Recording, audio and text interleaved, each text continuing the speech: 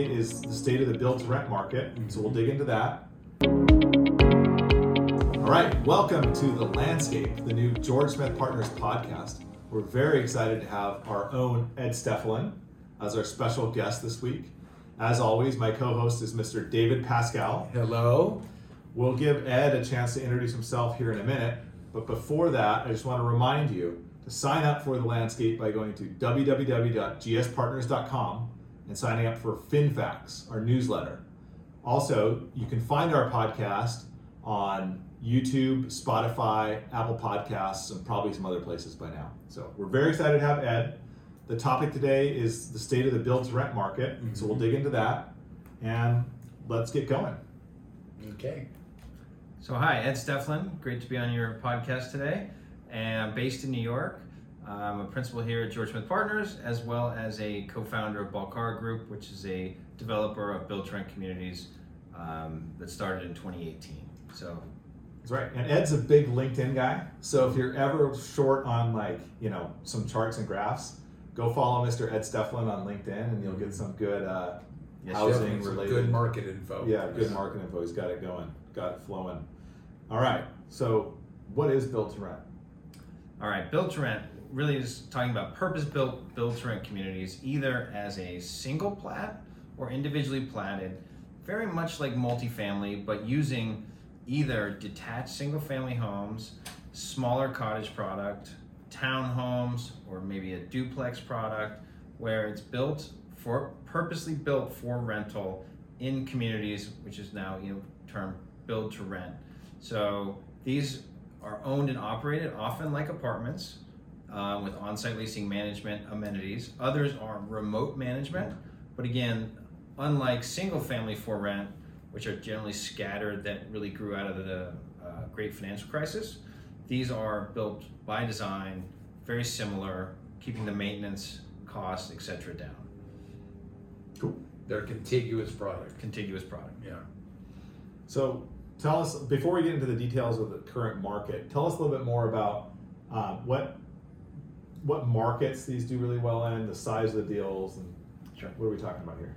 So generally, if you think about the markets these are in, it's really the southern smile of the United States, right? The Sun Belt, the Southeast, where you can get a reasonable sized land position, call it anywhere from 12 to 40 acres, or buying lots in a master plan. So tends to be the markets they're in. The genesis of this also, which people don't think about, is the value proposition of not living, let's call it in a suburban apartment, walk up third floor, and the costs, right? I think where the magic really occurred to people is that the cost to build these communities on a per door basis were similar to suburban multifamily. And that's because it's a different trade base. You don't have sprinklers, you don't have commercial code. And so really the genesis of this is really almost in the cost basis, right? Almost anyone would prefer to live in a single family home, private space, garage, as opposed to a walk-up third floor suburban apartment.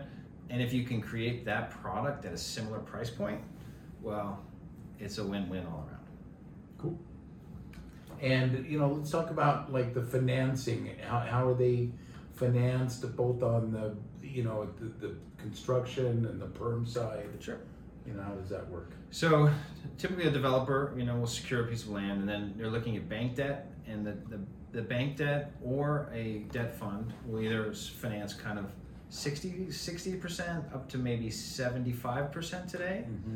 Prior to these minor bank issues we've had, that used to get a little bit higher. Right. And that's typically non-recourse type financing, and either SOFR 300, maybe to SOFR 550 if you're using a debt fund. Right. The debt funds will be a little bit more aggressive, maybe get to 75% loan to cost. And at that level, you're probably looking at a spread of 550 over LIBOR. SOFR, sorry. Yeah. Showing my age. And then on the equity, that's often private equity, right? And there's a lot of funds who specialize only in build-to-rent communities. And then there's also private equity that does this plus all types of other, including multi. So that fills out the capital stack. So, David, you've seen bank financing moving all over the place. Ed was talking about bank financing. Maybe we should also talk about where the capital market is today and what we're doing as capital advisors at GSP in terms of structuring deals in the marketplace, given that we have, I think, seen some pullback from the private equity guys. So maybe we can touch on that, Ed. Sure. Yeah. Private equity, we have also seen really want to become not private equity, but private preferred equity. Yeah. A lot of those funds have decided to maybe give away some upside for some downside protection in this rate environment. And so that is definitely a theme out there. However, that still leaves a pretty good check that needs to be written by the developer below the preferred equity. And a lot of institutions don't want to be below that preferred equity. So it does leave a little bit of a gap in the cap stack. Mm-hmm. So it's just requiring more common equity right now. That's right. Yeah. That's right. So let's talk a little bit more about some of the moving parts of getting a deal done in today's market. So much of our audience might be real estate sponsors and developers, people that maybe have done a lot of multifamily development in the past or other asset classes and are trying to do this. Some that may be trying to do this for the first time. When should they make, how should they look at their sites in terms of site selection and right, and market selection and whatnot? And are there in certain markets oversupply right now that you're concerned about? Okay, so let's start with the first question. The first question of site selection and what you look for a first-time, sponsor. I think you put your multifamily hat on. You're going to want to see some drive-by traffic right to your site. You're going to want to say, hey, if I was a renter, right, where would I want to live? Mm-hmm. Easy access to employment, maybe good schools, depending. Can people see where right? I would say, from my experience, a decent amount of traffic, despite Google and all the Zillow.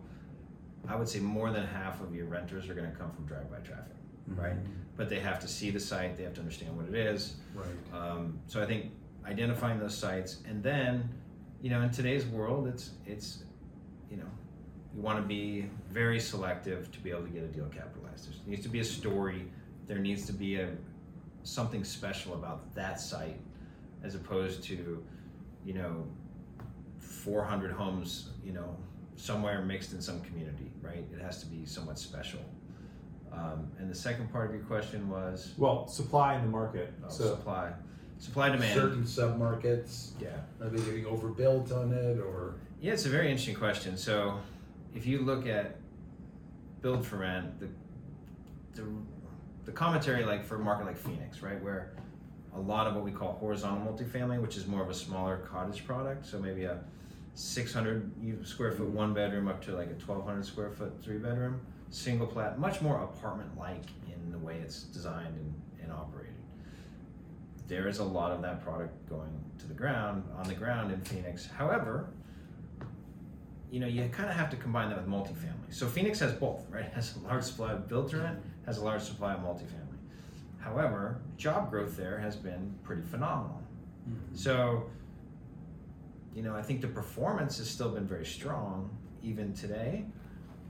As those deliveries come on, I think there might be some adjustments in terms of rents, etc. But Phoenix is a market that continues to drive job growth. If you took Dallas 3 or 4 years ago, I think a lot of people were, oh my God, it's overbuilt, it's too expensive. Look at Dallas today. Look at Houston, which is soon to be the 4th largest city in the country. A lot of people are overbuilt, right? Nobody wants to be it.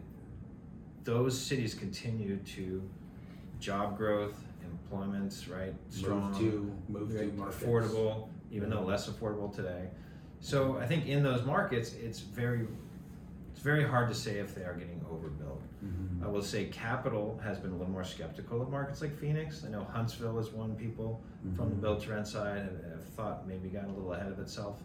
Now, the benefit of the pullback in the capital markets, it's much more difficult to get deals capitalized mm-hmm. today. That is going to put a pause on some of the supply.